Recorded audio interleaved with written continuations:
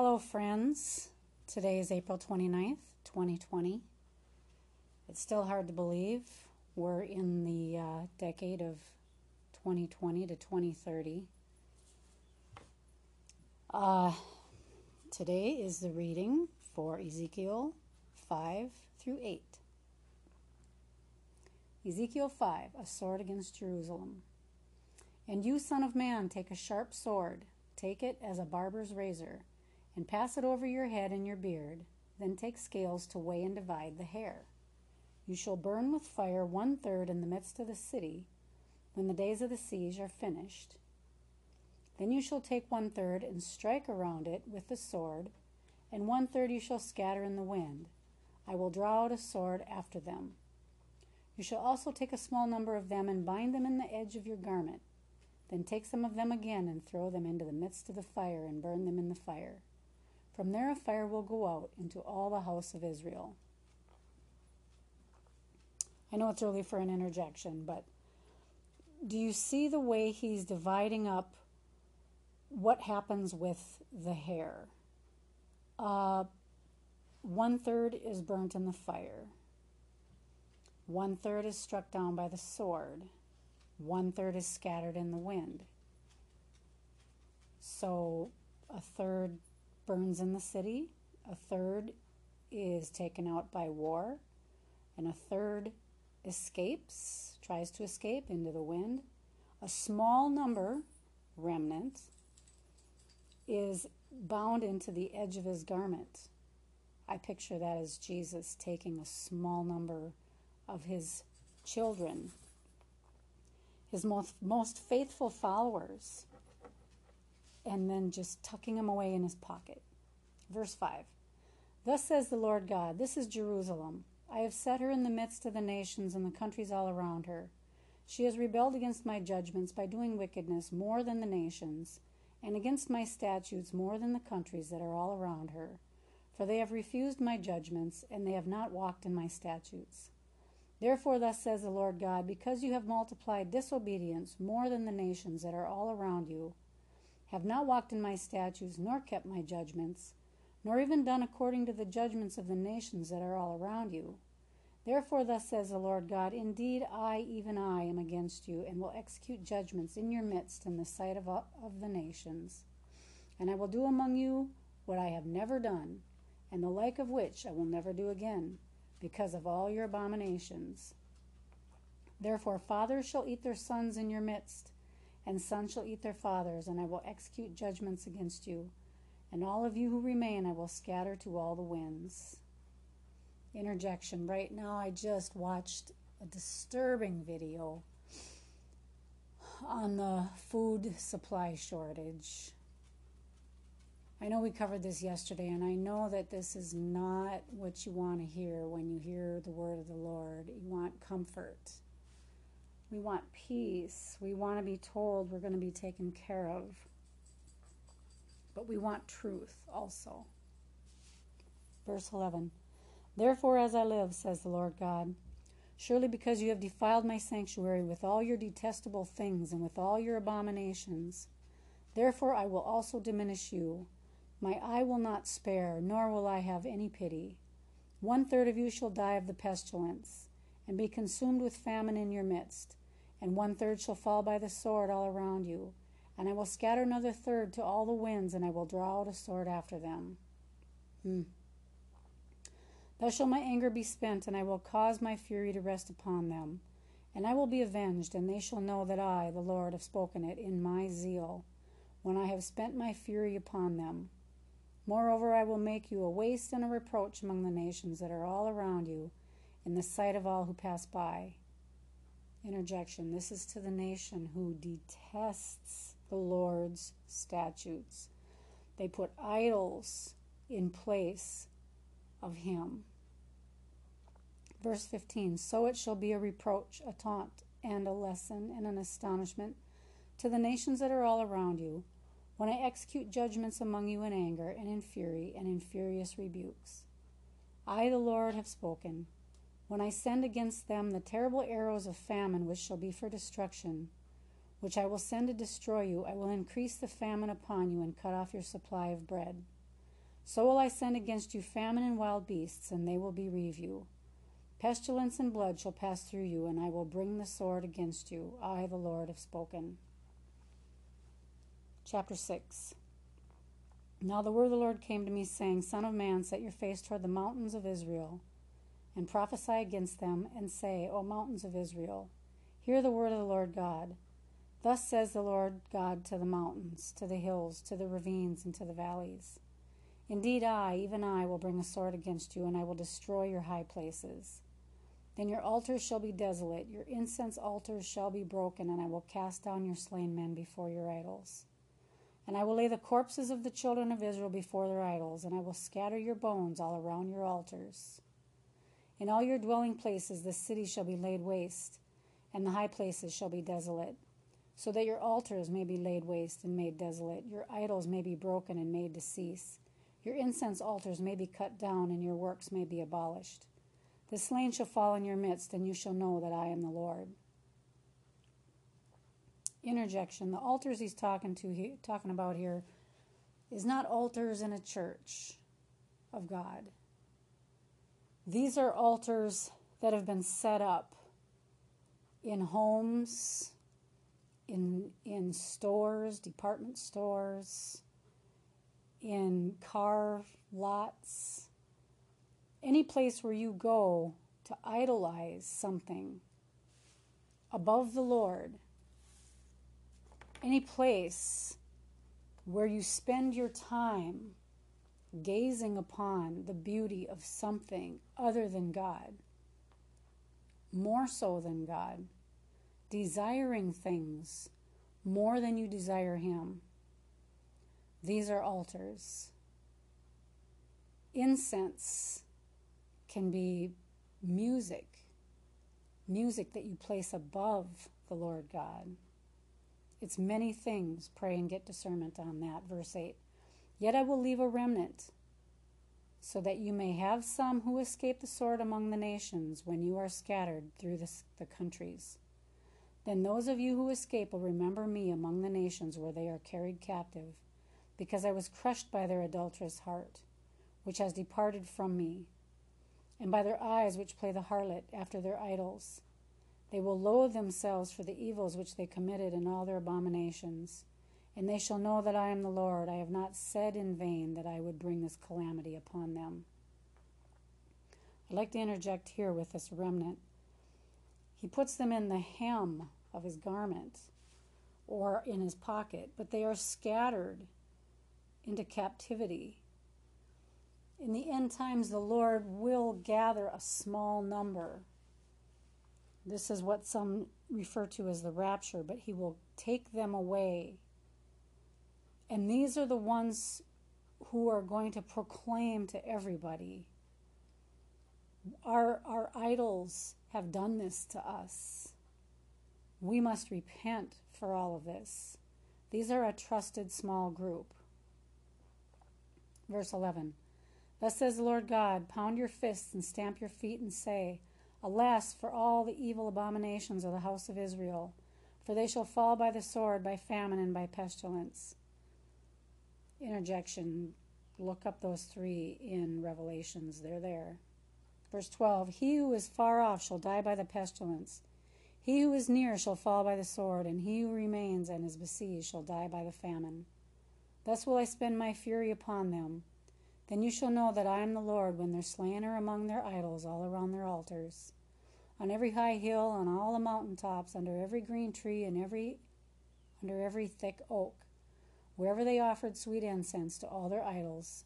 So I will stretch out my hand against them and make the land desolate, yes, more desolate than the wilderness toward Diblah, and all their dwelling places. Then they shall know that I am the Lord.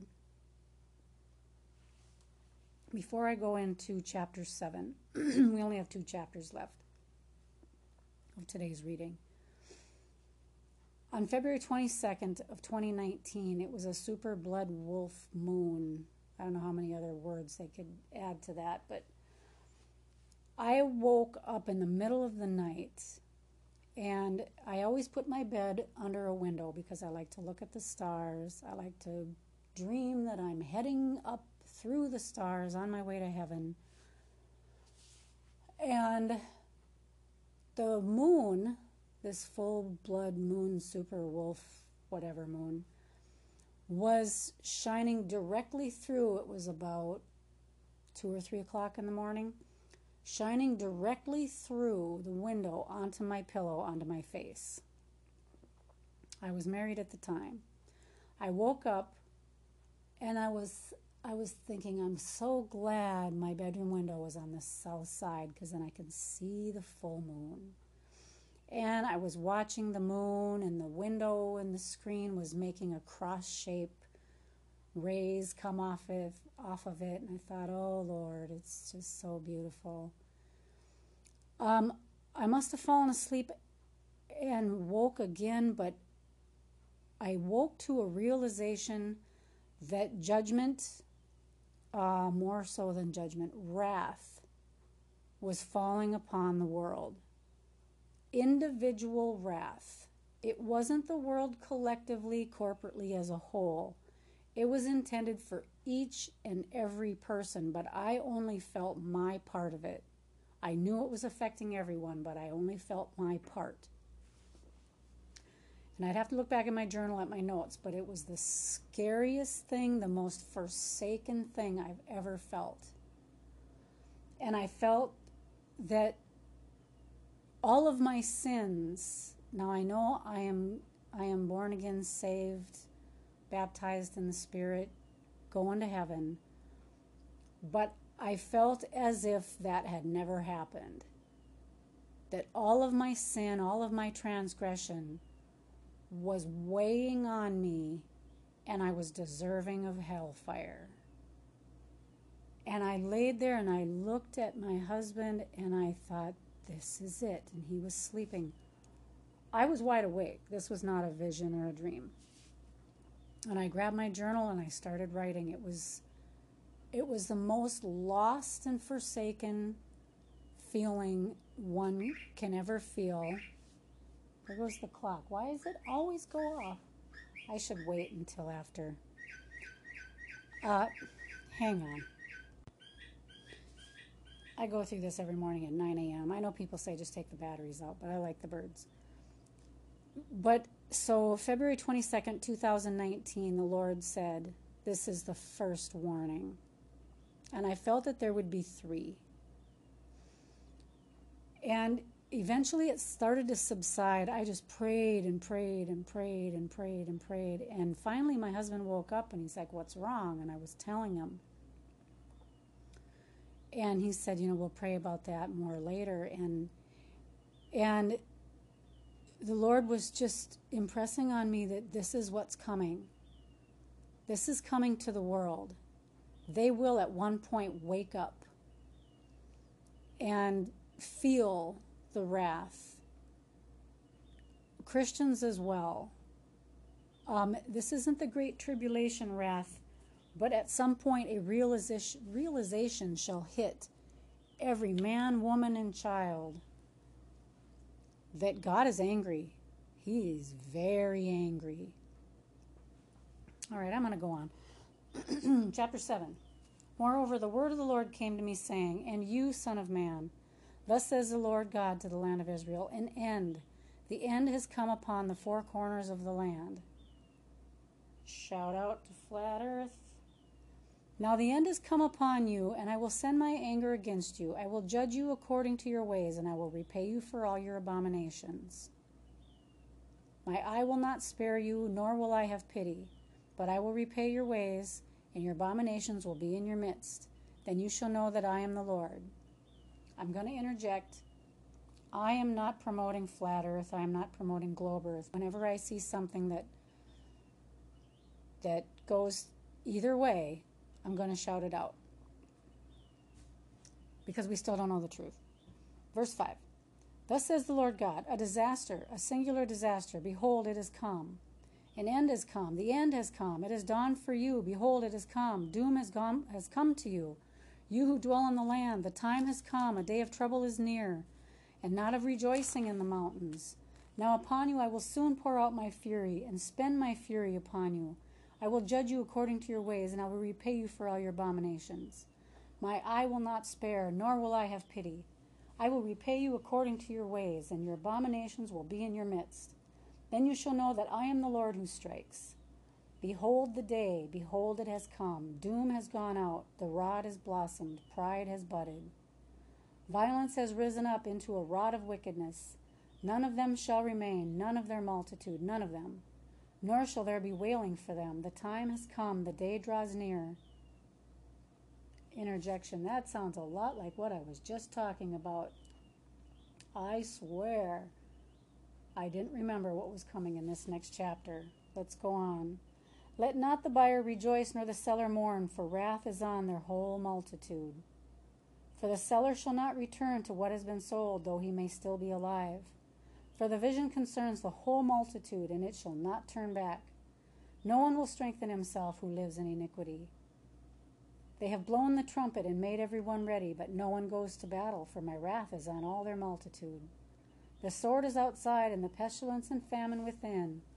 Whoever is in the field will die by the sword, and whoever is in the city, famine and pestilence will devour him. Those who survive will escape and be on the mountains, like doves of the valley, all of them mourning for each his iniquity.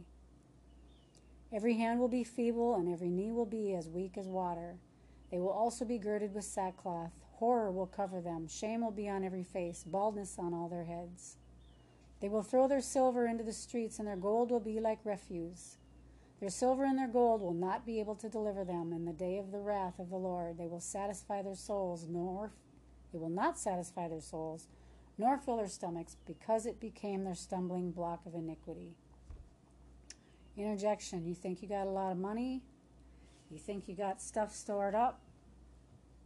It can be taken in an instant.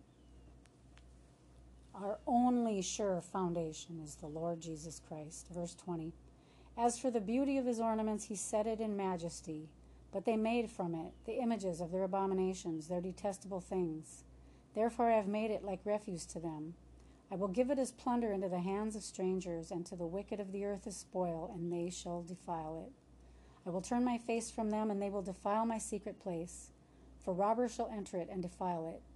Make a chain, for the land is filled with crimes of blood, and the city is full of violence. Therefore I will bring the worst of the Gentiles, and they will possess their houses. I will cause the pomp of the strong to cease, and their holy places shall be defiled. Destruction comes. They will seek peace, but there shall be none. Disaster will come upon disaster, and rumor will be upon rumor. Then they will seek a vision from a prophet, but the law will perish from the priest, and counsel from the elders. The king will mourn. The prince will be clothed with desolation, and the hands of the common people will tremble. I will do to them according to their way, and according to what they deserve I will judge them. Then they shall know that I am the Lord. End of chapter 7. There still is a lot of controversy whether or not the rapture, the harpazo, which is in the Bible, that's the Greek word, the catching away, will happen before the judgments hit, although I think there's judgments coming right now. I think people are starting to realize these are judgments, although they are, I believe, the beginnings of sorrows. I don't feel we've entered the Great Tribulation. I think that time is going to be a serious time of seeking the Lord. I mean, famine, sword, and pestilence actually coming into the land. Does the Great Tribulation start when the United States goes into a famine? Is it not a worldwide famine, pestilence, and war? There's a verse about Damascus, and that can be symbolic for another place, just like Mystery Babylon is symbolic for another place. When the troops are encompassing Jerusalem is another one. So I believe we'll have worldwide war, worldwide famine, and worldwide pestilence. That's when the tribulation will begin, the Great Tribulation, I believe. There's other things where there has to be a peace treaty with Israel. Israel isn't in war right now, so is it a symbolic peace treaty? No one knows. No one has the absolute answers to these things. But does the spiritual catching away happen before all of these things begin? Very likely, very possibly. Maybe. I don't know. Maybe not. Is there several raptures? We don't know. J. Leland Earls, a prophet from the 1960s, seems to think so. That the remnant has a spiritual catching away before the Great Tribulation to prepare them to bring in the harvest, to help the bride bring in the full harvest during the tribulation, the first 3.5 years, the judgment years. And there's others who think that we don't get out of here until the very end, till after the whole 7 years are done. And then there's a lot that think it's right in the middle before the wrath starts. Well, we were not appointed to see wrath. But when we say we, that little word, W-E, who are we including in the we? Is this the church? Is this the people who believe there's a God? Is this born-again believers? Is this spirit-filled believers? Is this the bride of Christ?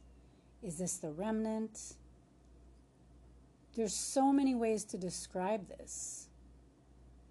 Do you believe, but you don't believe in the born-again experience, as in John chapter 3? There's so many ways to interpret it, so I'll leave that up to you. Chapter 8. And it came to pass in the 6th year, in the 6th month, on the 5th day of the month, as I sat in my house with the elders of Judah sitting before me, that the hand of the Lord God fell upon me there. Then I looked, and there was a likeness, like the appearance of fire, from the appearance of his waist and downward fire, and from his waist and upward, like the appearance of brightness, like the color of amber. He stretched out the form of a hand, and took me by a lock of my hair. And the Spirit lifted me up between earth and heaven, and brought me in visions of God to Jerusalem, to the door of the north gate of the inner court, where the seat of the image of jealousy was, which provokes to jealousy. And behold, the glory of the God of Israel was there, like the vision that I saw on the plain. Interjection, I'm sorry, I don't know that these verses are coming. I swear I don't. Sounds like a lifting up into the Spirit, a harpazo to me, catching away or whatever, being lifted up in the Spirit to see things and to be prepared for things. Verse 5, Then he said to me, Son of man, lift your eyes now toward the north. So I lifted my eyes toward the north, and there, north of the altar gate, was this image of jealousy in the entrance. Interjection, the Antichrist. Verse 6, Furthermore he said to me, Son of man, do you see what they are doing, the great abominations that the house of Israel commits here, to make me go far away from my sanctuary? Now turn again, you will see greater abominations. So he brought me to the door of the court, and when I looked, there was a hole in the wall. Then he said to me, Son of man, dig into the wall. And when I dug into the wall, there was a door. And he said to me, Go in, and see the wicked abominations which they are doing there. So I went in and saw, and there every sort of creeping thing, abominable beasts, and all the idols of the house of Israel portrayed on all around on the walls. And there stood before them 70 men of the elders of the house of Israel, and in their midst stood Jezaniah the son of Shaphan. Each man had a censer in his hand, and a thick cloud of incense went up. Then he said to me, Son of man, have you seen what the elders of the house of Israel do in the dark, every man in the room of his idols? For they say, the Lord does not see us. The Lord has forsaken the land. Interjection. This sounds like the global elite. It sounds like the Masons. It sounds like all the evildoers, the witches, the sorcerers. They think, the Lord does not see us. The Lord has forsaken the land. So they believe there is a God. Okay, verse 13.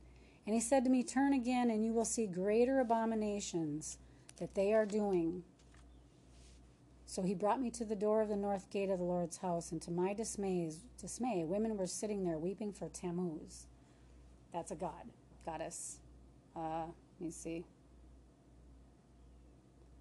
Sumerian fertility god similar to the Greek god Adonis. Verse 15, then he said to me, have you seen this, O son of man? Turn again, you will see greater abominations than these. So he brought me into the inner court of the Lord's house, and there at the door of the temple of the Lord, between the porch and the altar, were about 25 men with their backs toward the temple of the Lord, and their faces toward the east, and they were worshiping the sun toward the east. And he said to me, have you seen this, O son of man? Is it a trivial thing to the house of Judah to commit the abominations which they commit here? For they have filled the land with violence. Then they have returned to provoke me to anger. Indeed, they put the branch to their nose. Therefore I will act in fury. My eye will not spare, nor will I have pity. And though they cry in my ears with a loud voice, I will not hear them. End of today's chapters. Oh, so this is coming. It may not be on our doorstep right now, but I can see the doorstep from here.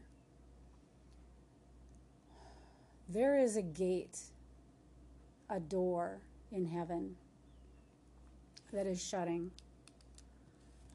Some are calling it the salvation door. I don't know what others are calling it. I've seen the salvation door. But I had a vision once in 2018, of course, of a door in heaven that was shutting. And it wasn't shutting on hinges, but it was slowly being set into place. Like if you perfectly put a puzzle piece into place, this is a bad analogy, but there's no handle to open it again. It's in, it's sealed, it's done. I thought that was very significant because when I saw that it was being slowly slid into place, that once it was in place, there was no reopening that door. The door had gems in it all around. They were like pastel colored, all kinds of gems, just like all the gems of the world. And yes, the walls and the gate were gold, and the steps leading up were like a marble. And I was a ways back. I could see people in front of me. We were like people just scattered here and there, coming to the steps. There was a couple of people on these massive marble steps. There was like one person that was just about ready to go through the gate. And I thought, Lord, don't shut that gate. I'm so close. I'm so close. I'm not to the steps yet, but I'm so close. Do not shut that gate. And I opened my eyes. This was a vision. It was not a dream. I opened my eyes. I was laying in bed. And I thought, Lord God, no. Don't shut that gate. There's so many people that need to yet come in. What was shocking to me was there were so few people on the road to the gate. And I couldn't see a road. I just knew that there was, there was the way to the gate. And there were so few people, and the opening was pretty narrow yet. There was time. He was showing me there's time. Don't tarry. Don't get sidetracked. Friends, I don't know if that gate is shut. I pray it's not shut. I don't know if it shuts until the wrath comes. I don't know. But the word talks about the fullness of the Gentiles coming in.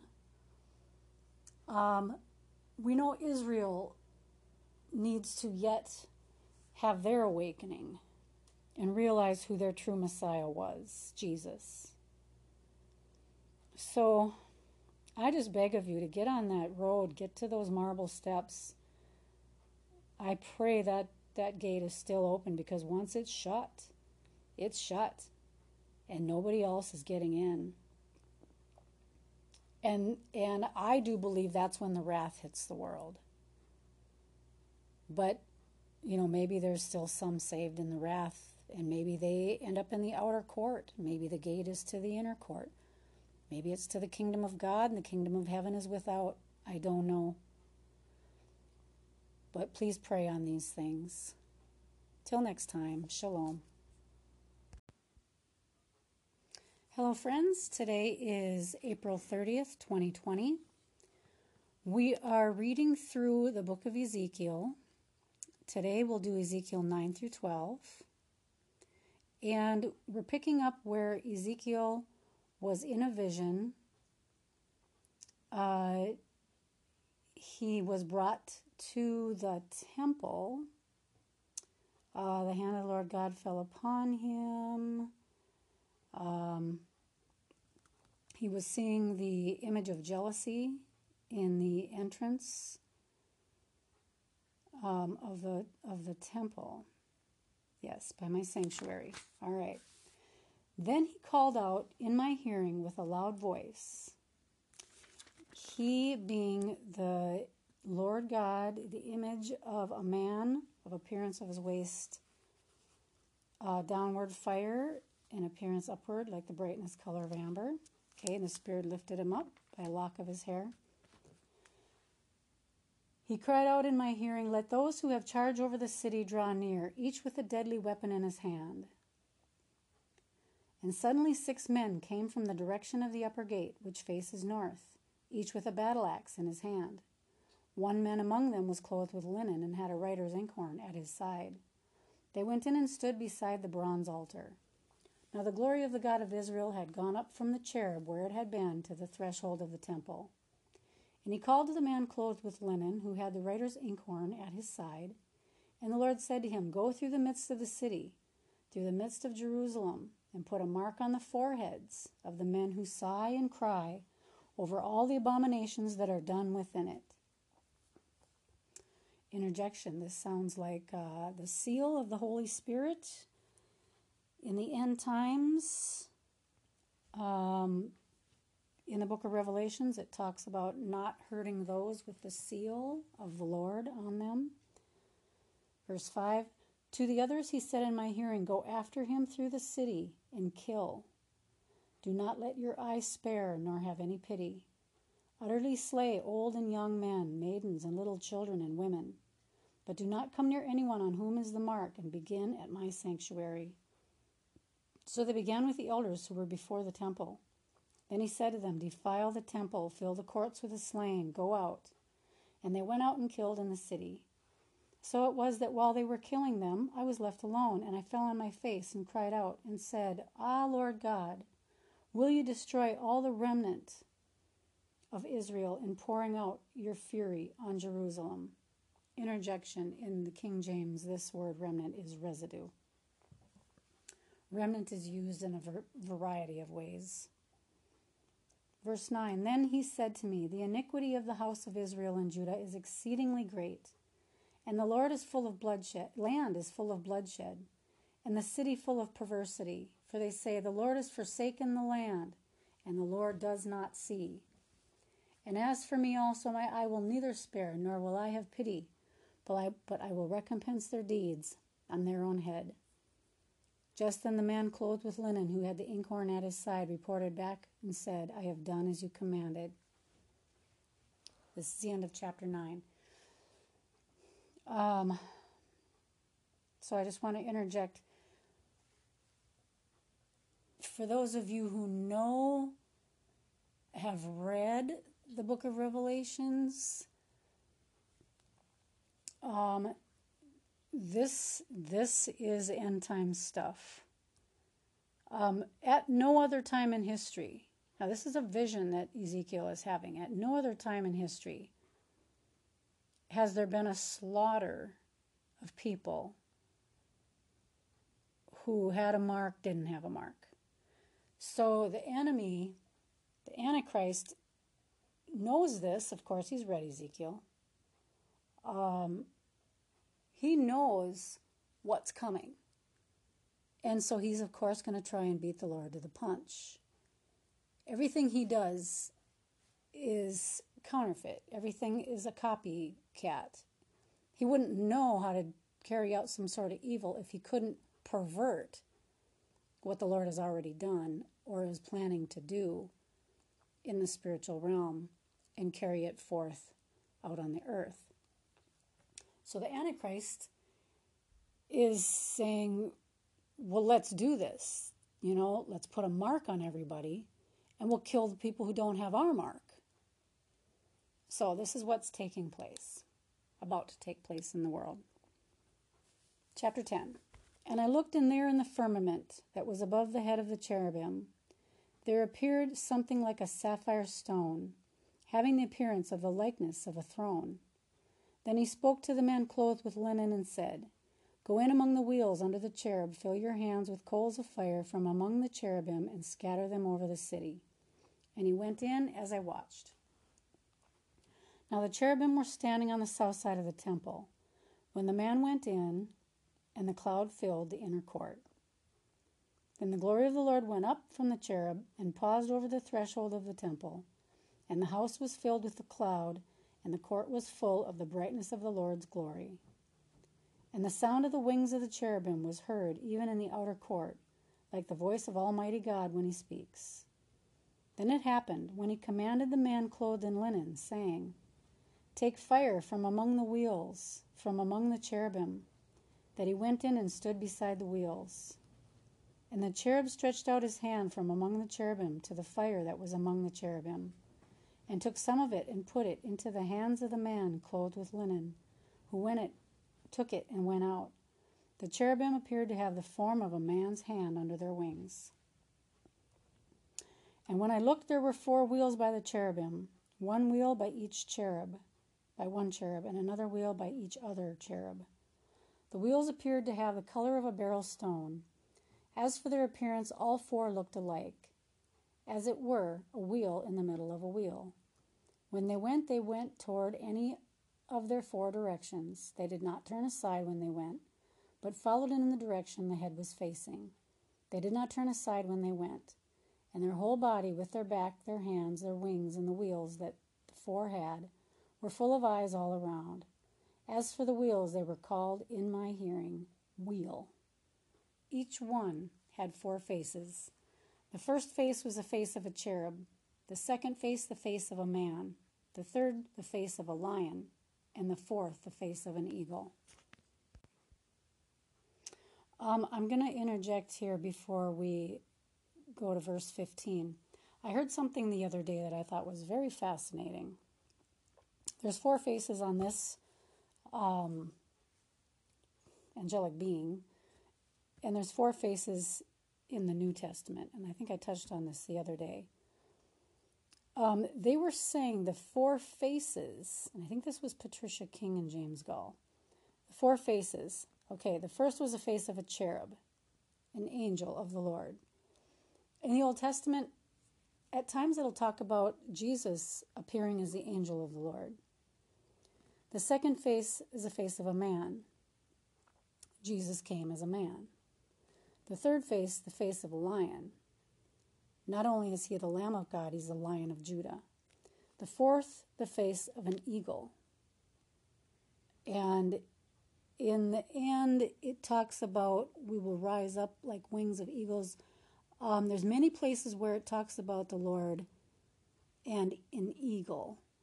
And we'll get into more of that later. I don't want to get into that right now and detract from what we're doing. Okay, verse 15. And the cherubim were lifted up. This was the living creature I saw by the river Chebar. When the cherubim went, the wheels went beside them, and when the cherubim lifted their wings to mount up from the earth, the same wheels also did not turn from beside them. When the cherubim stood still, the wheels stood still, and when one was lifted up, the other lifted itself up, for the spirit of the living creature was in them. Then the glory of the Lord departed from the threshold of the temple and stood over the cherubim. And the cherubim lifted their wings and mounted up from the earth in my sight. When they went out, the wheels were beside them, and they stood at the door of the east gate of the Lord's house, and the glory of the God of Israel was above them. This is a living creature I saw under the God of Israel by the river Chebar, and I knew they were cherubim. Each one had 4 faces, and each one had 4 wings, and the likeness of the hands of a man was under their wings. And the likeness of their faces was the same as the faces which I had seen by the river Chebar, their appearance and their persons. They each went straight forward. End of chapter 10. Those sound like some fascinating creatures. I would like to see one. All right. Chapter 11. Then the Spirit lifted me up and brought me to the east gate of the Lord's house, which faces eastward. And there at the door of the gate were 25 men, among whom I saw Jezaniah the son of Azur, and Pelatiah the son of Benaiah, princes of the people. And he said to me, Son of man, these are the men who devise iniquity and give wicked counsel in this city, who say the time is not near to build houses. This city is the cauldron, and we are the meat. Therefore prophesy against them. Prophesy, O Son of man. Then the Spirit of the Lord fell upon me and said to me, Speak. Thus says the Lord. Thus you have said, O house of Israel, for I know the things that come into your mind. You have multiplied your slain in this city. You have filled its streets with the slain. Therefore, thus says the Lord God, your slain, whom you have laid in its midst. They are the meat, and this city is the cauldron. But I shall bring you out of the midst of it. You have feared the sword, and I will bring a sword upon you, says the Lord God. And I will bring you out of its midst, and deliver you in the hands of strangers, and execute judgments on you. You shall fall by the sword. I will judge you at the border of Israel. Then you shall know that I am the Lord. This city shall not be your cauldron, nor shall you be the meat in its midst. I will judge you at the border of Israel, and you shall know that I am the Lord. For you have not walked in my statutes, nor executed my judgments, but have done according to the customs of the Gentiles which are all around you. Now it happened while I was prophesying that Pelatiah the son of Benaiah died. Then I fell on my face and cried with a loud voice and said, Ah, Lord God, will you make a complete end of the remnant of Israel? Again, the word of the Lord came to me, saying, Son of man, your brethren, your relatives, your countrymen, and all the house of Israel in its entirety, are those about whom the inhabitants of Jerusalem have said, Get far away from the Lord. This land has been given to us as a possession. Therefore say, Thus says the Lord God, Although I have cast them far off among the Gentiles, and although I have scattered them among the countries, yet I shall be a little sanctuary for them in the countries where they have gone. Therefore say, Thus says the Lord God, I will gather you from the peoples, assemble you from the countries where you have been scattered, and I will give you the land of Israel. And they will go there, and they will take away all its detestable things and all its abominations from there. Then I will give them one heart, and I will put a new spirit within them, and take the stony heart out of their flesh, and give them a heart of flesh, that they may walk in my statutes, and keep my judgments, and do them. And they shall be my people, and I will be their God. But as for those whose hearts follow the desire for their detestable things and their abominations, I will recompense their deeds on their own heads, says the Lord God. So the cherubim lifted up their wings, and the wheels beside them, and the glory of the God of Israel was high above them. And the glory of the Lord went up from the midst of the city and stood on the mountain, which is on the east side of the city. Then the Spirit took me up and brought me in a vision by the Spirit of God into Chaldea, to those in captivity. And the vision that I had seen went up from me. So I spoke to those in captivity of all the things the Lord had shown me. End of chapter 11. Chapter 12. Now the word of the Lord came to me, saying, Son of man, you dwell in the midst of a rebellious house, which has eyes to see, but does not see, and ears to hear, but does not hear, for they are a rebellious house. Therefore, Son of man, prepare your belongings for captivity, and go into captivity by day in their sight. You shall go from your place into captivity to another place in their sight. It may be that they will consider, though they are a rebellious house. By day you should bring out your belongings in their sight, as though going into captivity. And at evening you shall go in their sight, like those who go into captivity. Dig through the wall in their sight, and carry your belongings out through it. In their sight you shall bear them on your shoulders, and carry them out at twilight. You shall cover your face so that you cannot see the ground, for I have made you a sign to the house of Israel. So I did as I was commanded. I brought out my belongings by day, as though going into captivity, and at evening I dug through the wall with my hand. I brought them out at twilight and bore them on my shoulder in their sight. And in the morning the word of the Lord came to me, saying, Son of man, has not the house of Israel, the rebellious house, said to you, What are you doing? Say to them, Thus says the Lord God, This burden concerns the prince in Jerusalem and all the house of Israel who are among them. Say, I am a sign to you. As I have done, so shall it be done to them. They shall be carried away into captivity. And the prince who is among them shall bear his belongings on his shoulder at twilight and go out. They shall dig through the wall to carry them out through it. He shall cover his face so that he cannot see the ground with his eyes. I will also spread my net over him, and he shall be caught in my snare. I will bring him to Babylon, to the land of the Chaldeans, yet he shall not see it, though he shall die there. I will scatter to every wind all who are around him to help him, and all his troops, and I will draw out the sword after them. Then they shall know that I am the Lord, when I scatter them among the nations and disperse them throughout the countries. But I will spare a few of their men from the sword, from famine, and from pestilence, that they may declare all their abominations among the Gentiles. Wherever they go, then they shall know that I am the Lord. Interjection. In the end, when the beast system takes over, and I've said this before, and this is just to prepare those who are truly listening, to prepare you of what is coming. They will bring you out in front of firing squads, to the guillotine, to be martyred. Your only safe place is in the Lord. If you may be counted worthy to escape, and that's Luke 21:36. Watch you therefore and pray always, that you may be accounted worthy to escape all these things that shall come to pass and to stand before the Son of Man. Luke 21:35, for as a snare shall it come on all them who dwell on the face of the earth. And in the day he was teaching in the temple, at night he went out and stayed in the mount that is called the Mount of Olives. This is the mountain that is being spoken of in Ezekiel 12. Ezekiel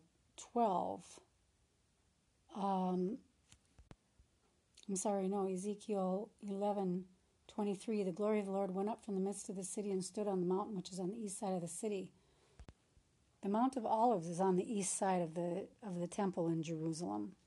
So all of this is tied together. There's the sword and the famine and the pestilence and all of that. And then there is, he says in verse 16 in Ezekiel 12, but I will spare a few of their men, that they may declare all their abominations wherever they go, and they shall know that I am the Lord. That is that small remnant that is not going to be taken by the sword, famine, and pestilence. But their job is the responsibility is to go out and to proclaim to the world why all of this is happening and how to make the Lord your God. This is part of the great harvest. The message of the gospel has to be preached to the whole world. Yes, that might be a bunch of people in Africa somewhere, or some third world country where there's no internet, or but it's also to this generation who has not heard the gospel message because of an ungodly upbringing, because of the lifestyle, whatever that has blocked out. God said that he has blinded their eyes and deafened their ears. So there is a group out there that does not know the gospel, even in America. They're out there. And they're either, in the inner cities or on some farm somewhere. I mean, they are out there. And so this gospel needs to be preached. And so this small number, this remnant, will be asked to go into the world and finish the Great Commission. That also is coming. Okay, the last section of chapter 12. Moreover, the word of the Lord came to me, saying, Son of man, eat your bread with quaking and drink your water with trembling and anxiety. And say to the people of the land, Thus says the Lord God, to the inhabitants of Jerusalem and to the land of Israel.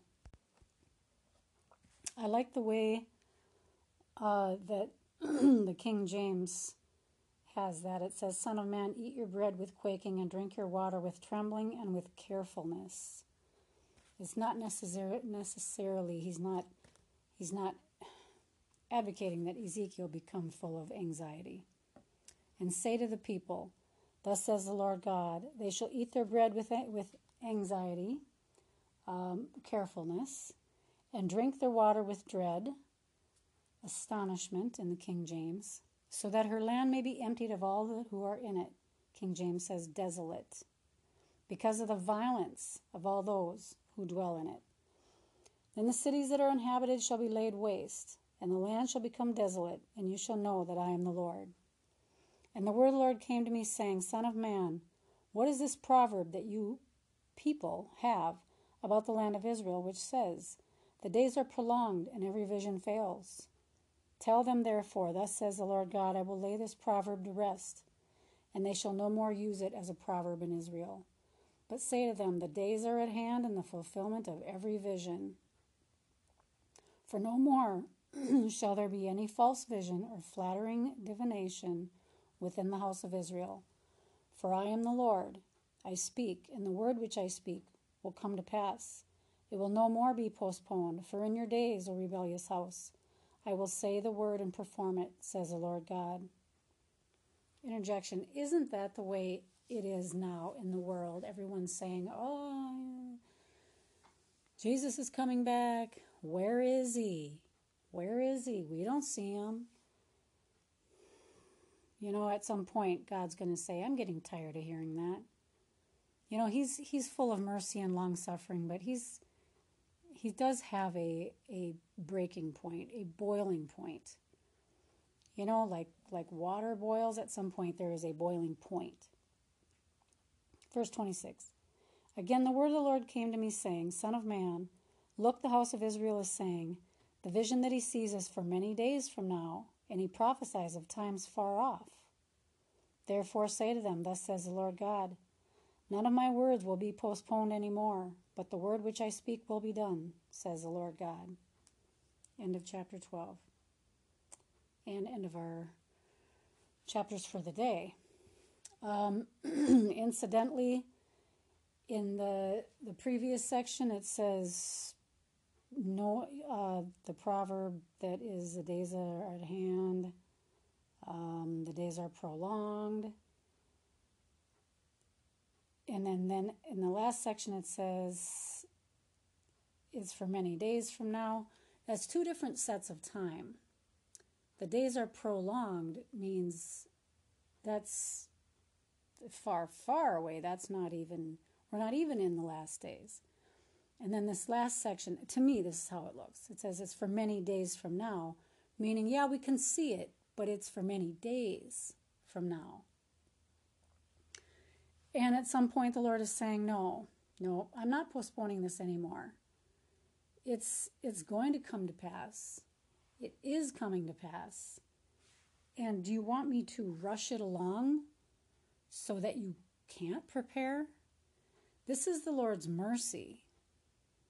He is giving lots and lots of warnings through Christian prophets, yes, for those of us who are Christian, because those that are not Christian, they're not going to listen to any prophets. They laugh at that stuff. They mock and they scoff.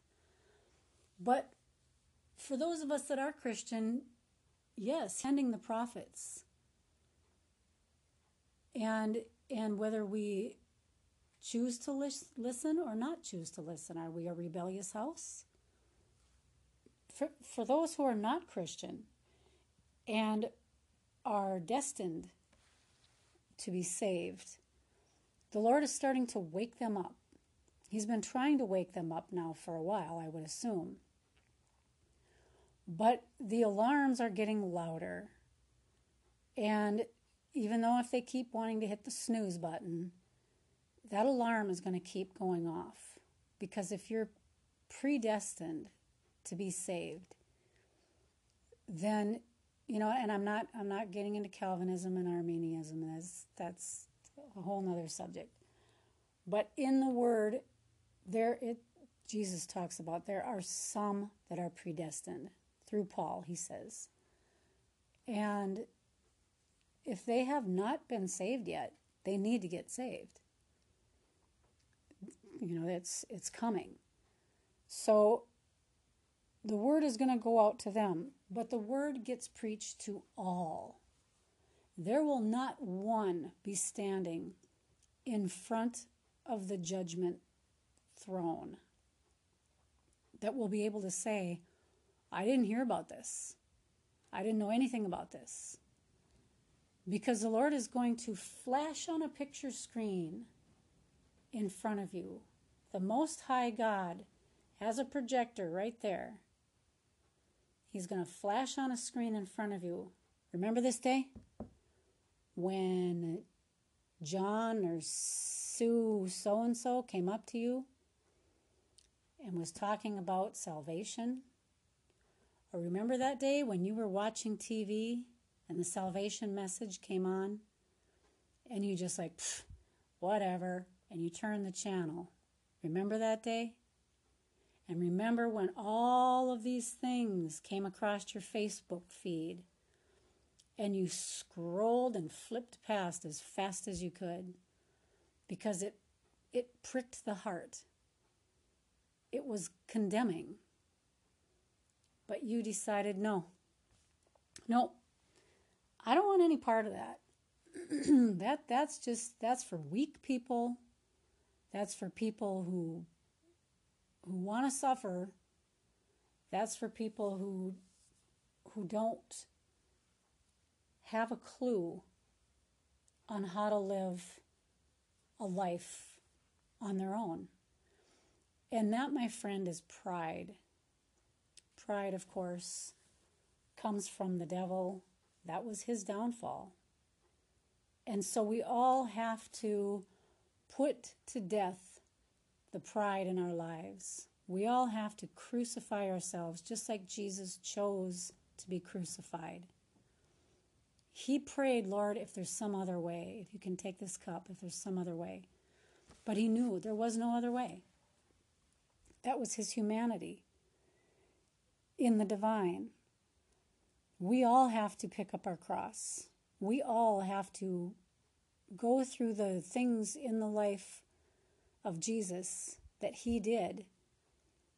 And if we can do that and overcome, we will see victorious living. We will see the resurrected life. We will be called true sons and daughters of God, because you can't be called a true son or daughter of God unless you walk in the Holy Spirit. And Jesus was baptized in the Holy Spirit. He said you must be born again, and you must be born of the water and the Spirit. And that's what he did, and that's what we have to do. If you want to see the resurrected life, if you want to be part of the kingdom of God, then you have to be born again, and you have to be baptized in the Holy Spirit. You have to be tempted in the wilderness, and you have to face the Sanhedrin. Persecution and suffering is part of this walk. But if you don't, then, you may get to heaven. And, being a believer is one thing, but being a follower of Jesus Christ is quite a different thing entirely. So take these words, think upon them, pray on them, and I thank you for joining me. Shalom. Hello, friends. Today is April 30th, 2020. We are reading through the book of Ezekiel. Today we'll do Ezekiel 9 through 12. And we're picking up where Ezekiel was in a vision. He was brought to the temple. The hand of the Lord God fell upon him. He was seeing the image of jealousy in the entrance of the temple. Yes, by my sanctuary. All right. Then he called out in my hearing with a loud voice. He being the Lord God, the image of a man, of appearance of his waist, downward fire, and appearance upward, like the brightness color of amber. Okay, and the Spirit lifted him up by a lock of his hair. He cried out in my hearing, "Let those who have charge over the city draw near, each with a deadly weapon in his hand." And suddenly 6 men came from the direction of the upper gate, which faces north, each with a battle axe in his hand. One man among them was clothed with linen and had a writer's inkhorn at his side. They went in and stood beside the bronze altar. Now the glory of the God of Israel had gone up from the cherub where it had been to the threshold of the temple. And he called to the man clothed with linen, who had the writer's inkhorn at his side. And the Lord said to him, "Go through the midst of the city, through the midst of Jerusalem, and put a mark on the foreheads of the men who sigh and cry over all the abominations that are done within it." Interjection. This sounds like the seal of the Holy Spirit in the end times. In the book of Revelations, it talks about not hurting those with the seal of the Lord on them. Verse 5, "To the others he said in my hearing, Go after him through the city and kill. Do not let your eye spare, nor have any pity. Utterly slay old and young men, maidens and little children and women. But do not come near anyone on whom is the mark, and begin at my sanctuary." So they began with the elders who were before the temple. Then he said to them, "Defile the temple, fill the courts with the slain, go out." And they went out and killed in the city. So it was that while they were killing them, I was left alone, and I fell on my face and cried out and said, "Ah, Lord God, will you destroy all the remnant of Israel in pouring out your fury on Jerusalem?" Interjection. In the King James, this word remnant is residue. Remnant is used in a variety of ways. Verse 9, "Then he said to me, The iniquity of the house of Israel and Judah is exceedingly great, and the Lord is full of bloodshed, land is full of bloodshed, and the city full of perversity. For they say, The Lord has forsaken the land, and the Lord does not see. And as for me also, my eye will neither spare, nor will I have pity, but I will recompense their deeds on their own head." Just then the man clothed with linen, who had the inkhorn at his side, reported back and said, "I have done as you commanded." This is the end of chapter 9. So I just want to interject. For those of you who have read the book of Revelations, This is end time stuff. At no other time in history, now this is a vision that Ezekiel is having, at no other time in history has there been a slaughter of people who had a mark, didn't have a mark. So the enemy, the Antichrist, knows this. Of course, he's read Ezekiel. He knows what's coming. And so he's, of course, going to try and beat the Lord to the punch. Everything he does is counterfeit. Everything is a copycat. He wouldn't know how to carry out some sort of evil if he couldn't pervert what the Lord has already done or is planning to do in the spiritual realm and carry it forth out on the earth. So the Antichrist is saying, well, let's do this. Let's put a mark on everybody, and we'll kill the people who don't have our mark. So this is what's taking place, about to take place in the world. Chapter 10. And I looked, and there in the firmament that was above the head of the cherubim, there appeared something like a sapphire stone, having the appearance of the likeness of a throne.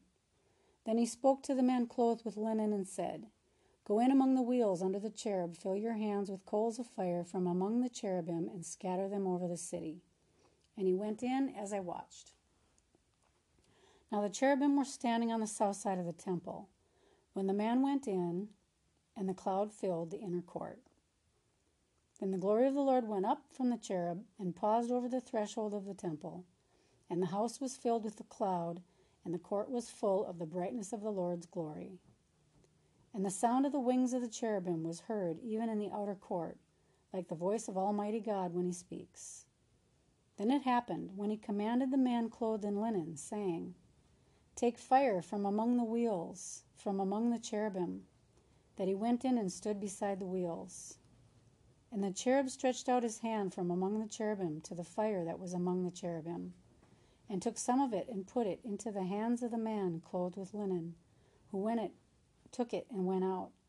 The cherubim appeared to have the form of a man's hand under their wings. And when I looked, there were 4 wheels by the cherubim, 1 wheel by each cherub, by one cherub, and another wheel by each other cherub. The wheels appeared to have the color of a beryl stone. As for their appearance, all 4 looked alike, as it were a wheel in the middle of a wheel. When they went toward any of their 4 directions. They did not turn aside when they went, but followed in the direction the head was facing. They did not turn aside when they went, and their whole body, with their back, their hands, their wings, and the wheels that the 4 had, were full of eyes all around. As for the wheels, they were called, in my hearing, wheel. Each one had 4 faces. The first face was the face of a cherub, the second face the face of a man, the third the face of a lion, and the 4th the face of an eagle. I'm going to interject here before we go to verse 15. I heard something the other day that I thought was very fascinating. There's 4 faces on this angelic being, and there's 4 faces in the New Testament, and I think I touched on this the other day. They were saying the 4 faces, and I think this was Patricia King and James Gull. The 4 faces. Okay, the first was the face of a cherub, an angel of the Lord. In the Old Testament, at times it'll talk about Jesus appearing as the angel of the Lord. The second face is the face of a man. Jesus came as a man. The third face, the face of a lion. Not only is he the Lamb of God, he's the Lion of Judah. The 4th, the face of an eagle. And in the end, it talks about we will rise up like wings of eagles. There's many places where it talks about the Lord and an eagle. And we'll get into more of that later. I don't want to get into that right now and detract from what we're doing. Okay, verse 15. And the cherubim were lifted up. This was the living creature I saw by the river Chebar. When the cherubim went, the wheels went beside them, and when the cherubim lifted their wings to mount up from the earth, the same wheels also did not turn from beside them. When the cherubim stood still, the wheels stood still, and when one was lifted up, the other lifted itself up, for the spirit of the living creature was in them. Then the glory of the Lord departed from the threshold of the temple and stood over the cherubim. And the cherubim lifted their wings and mounted up from the earth in my sight. When they went out, the wheels were beside them, and they stood at the door of the east gate of the Lord's house, and the glory of the God of Israel was above them. This is a living creature I saw under the God of Israel by the river Chebar, and I knew they were cherubim. Each one had 4 faces, and each one had 4 wings, and the likeness of the hands of a man was under their wings. And the likeness of their faces was the same as the faces which I had seen by the river Chebar, their appearance and their persons. They each went straight forward. End of chapter 10. Those sound like some fascinating creatures. I would like to see one. All right. Chapter 11. Then the Spirit lifted me up and brought me to the east gate of the Lord's house, which faces eastward. And there at the door of the gate were 25 men, among whom I saw Jezaniah the son of Azur, and Pelatiah the son of Benaiah, princes of the people. And he said to me, Son of man, these are the men who devise iniquity and give wicked counsel in this city, who say the time is not near to build houses. This city is the cauldron, and we are the meat. Therefore prophesy against them. Prophesy, O Son of man. Then the Spirit of the Lord fell upon me and said to me, Speak. Thus says the Lord. Thus you have said, O house of Israel, for I know the things that come into your mind. You have multiplied your slain in this city. You have filled its streets with the slain. Therefore, thus says the Lord God, your slain, whom you have laid in its midst. They are the meat, and this city is the cauldron. But I shall bring you out of the midst of it. You have feared the sword, and I will bring a sword upon you, says the Lord God. And I will bring you out of its midst, and deliver you in the hands of strangers, and execute judgments on you. You shall fall by the sword. I will judge you at the border of Israel. Then you shall know that I am the Lord. This city shall not be your cauldron, nor shall you be the meat in its midst. I will judge you at the border of Israel, and you shall know that I am the Lord. For you have not walked in my statutes, nor executed my judgments, but have done according to the customs of the Gentiles which are all around you. Now it happened while I was prophesying that Pelatiah the son of Benaiah died. Then I fell on my face and cried with a loud voice and said, Ah, Lord God, will you make a complete end of the remnant of Israel? Again, the word of the Lord came to me, saying, Son of man, your brethren, your relatives, your countrymen, and all the house of Israel in its entirety, are those about whom the inhabitants of Jerusalem have said, Get far away from the Lord. This land has been given to us as a possession. Therefore say, Thus says the Lord God, Although I have cast them far off among the Gentiles, and although I have scattered them among the countries, yet I shall be a little sanctuary for them in the countries where they have gone.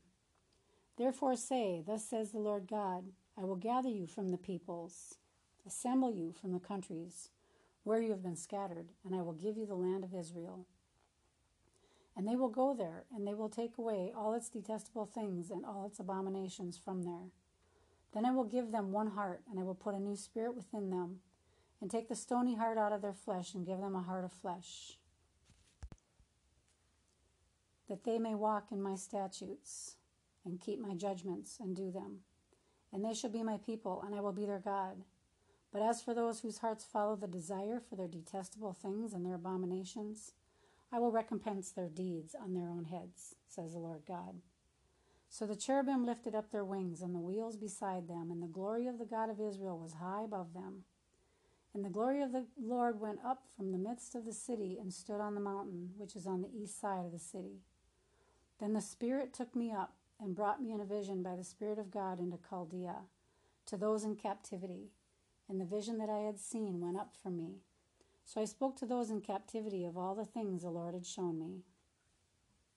End of chapter 11. Chapter 12.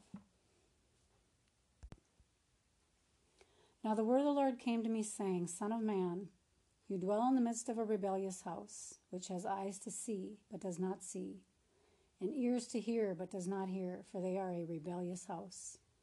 Therefore, Son of man, prepare your belongings for captivity, and go into captivity by day in their sight. You shall go from your place into captivity to another place in their sight. It may be that they will consider, though they are a rebellious house. By day you should bring out your belongings in their sight, as though going into captivity. And at evening you shall go in their sight, like those who go into captivity.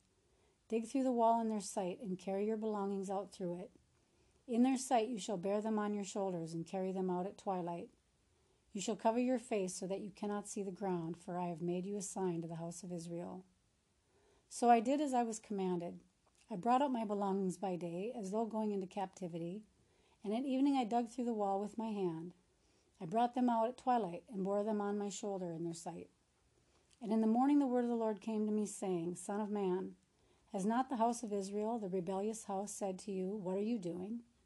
Say to them, Thus says the Lord God, This burden concerns the prince in Jerusalem and all the house of Israel who are among them. Say, I am a sign to you. As I have done, so shall it be done to them. They shall be carried away into captivity. And the prince who is among them shall bear his belongings on his shoulder at twilight and go out. They shall dig through the wall to carry them out through it. He shall cover his face so that he cannot see the ground with his eyes. I will also spread my net over him, and he shall be caught in my snare. I will bring him to Babylon, to the land of the Chaldeans. Yet he shall not see it, though he shall die there. I will scatter to every wind all who are around him to help him, and all his troops. And I will draw out the sword after them. Then they shall know that I am the Lord, when I scatter them among the nations and disperse them throughout the countries. But I will spare a few of their men from the sword, from famine, and from pestilence, that they may declare all their abominations among the Gentiles. Wherever they go, then they shall know that I am the Lord. Interjection. In the end, when the beast system takes over, and I've said this before, and this is just to prepare those who are truly listening, to prepare you of what is coming. They will bring you out in front of firing squads, to the guillotine, to be martyred. Your only safe place is in the Lord. If you may be counted worthy to escape, and that's Luke 21:36. Watch you therefore and pray always, that you may be accounted worthy to escape all these things that shall come to pass and to stand before the Son of Man. Luke 21:35, for as a snare shall it come on all them who dwell on the face of the earth. And in the day he was teaching in the temple, at night he went out and stayed in the mount that is called the Mount of Olives.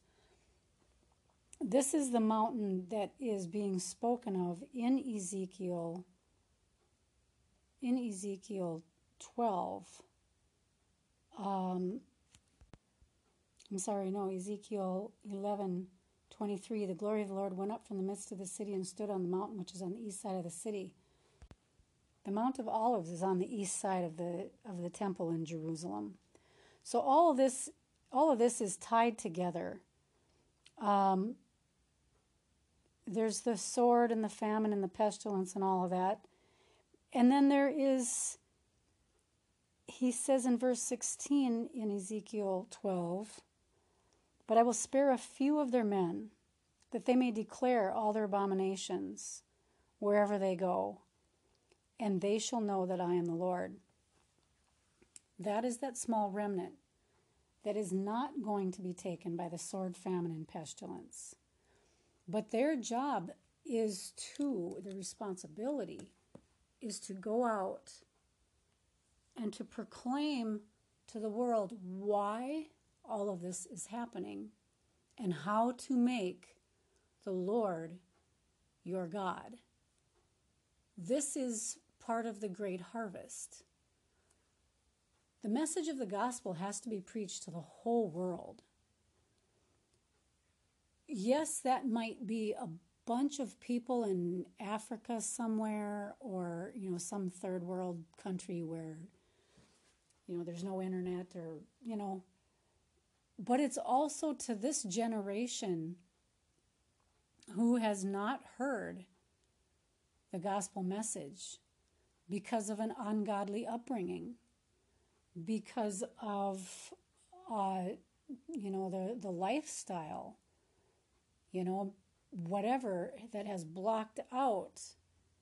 God said that he has blinded their eyes and deafened their ears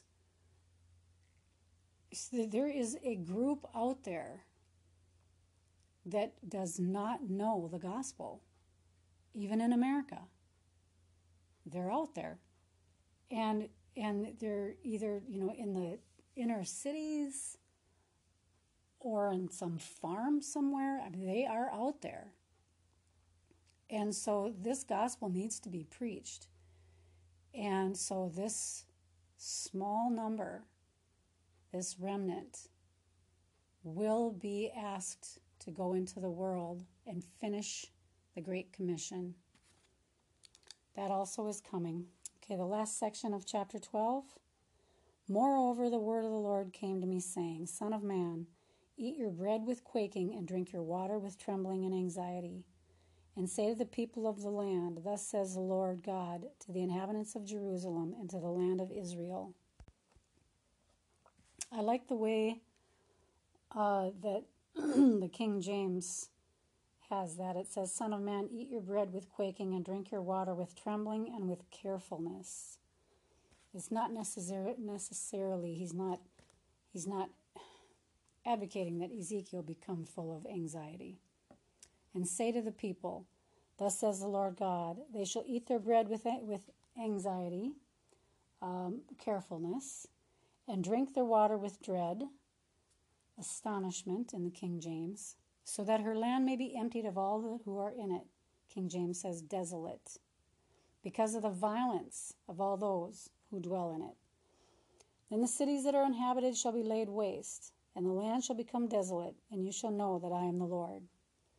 And the word of the Lord came to me, saying, Son of man, what is this proverb that you people have about the land of Israel, which says, The days are prolonged, and every vision fails?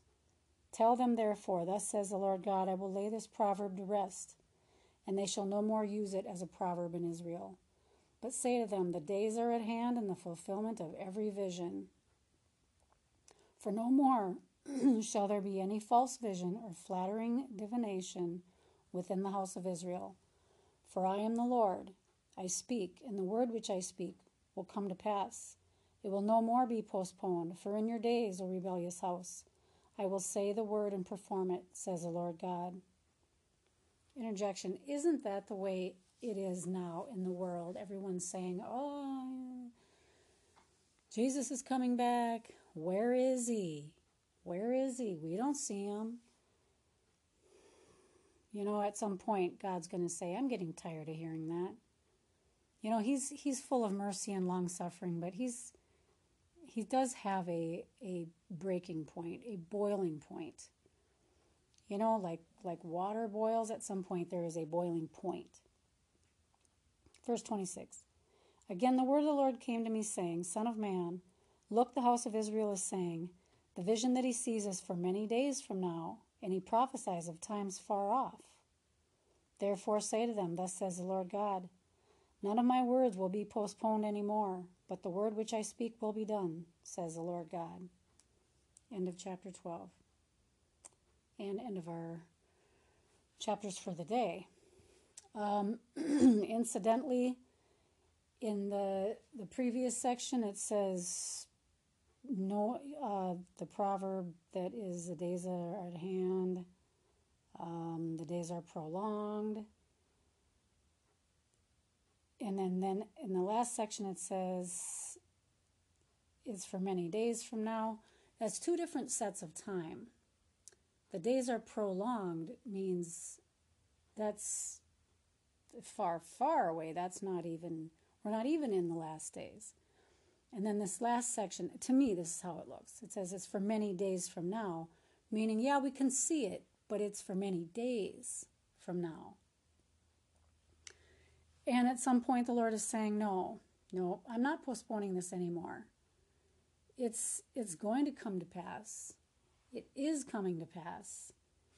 And do you want me to rush it along so that you can't prepare? This is the Lord's mercy.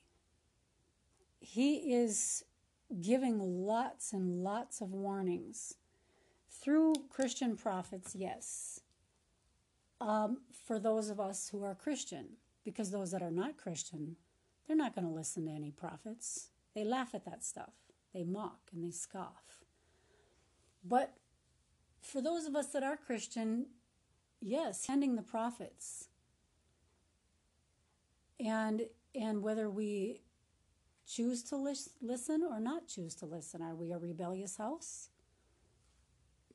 For those who are not Christian and are destined to be saved, the Lord is starting to wake them up. He's been trying to wake them up now for a while, I would assume. But the alarms are getting louder. And even though if they keep wanting to hit the snooze button, that alarm is going to keep going off.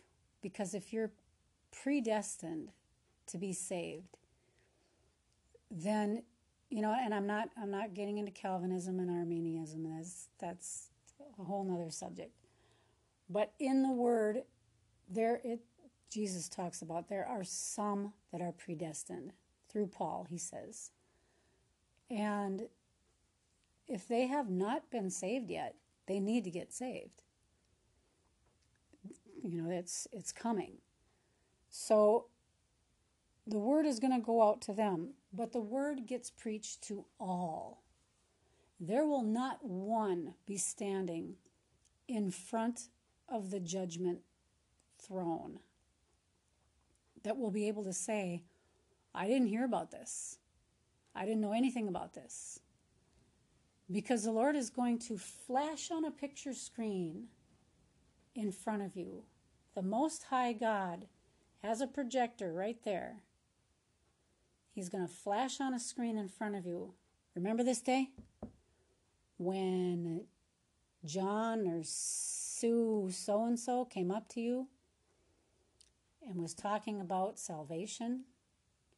Or remember that day when you were watching TV and the salvation message came on and you just like, whatever, and you turned the channel? Remember that day?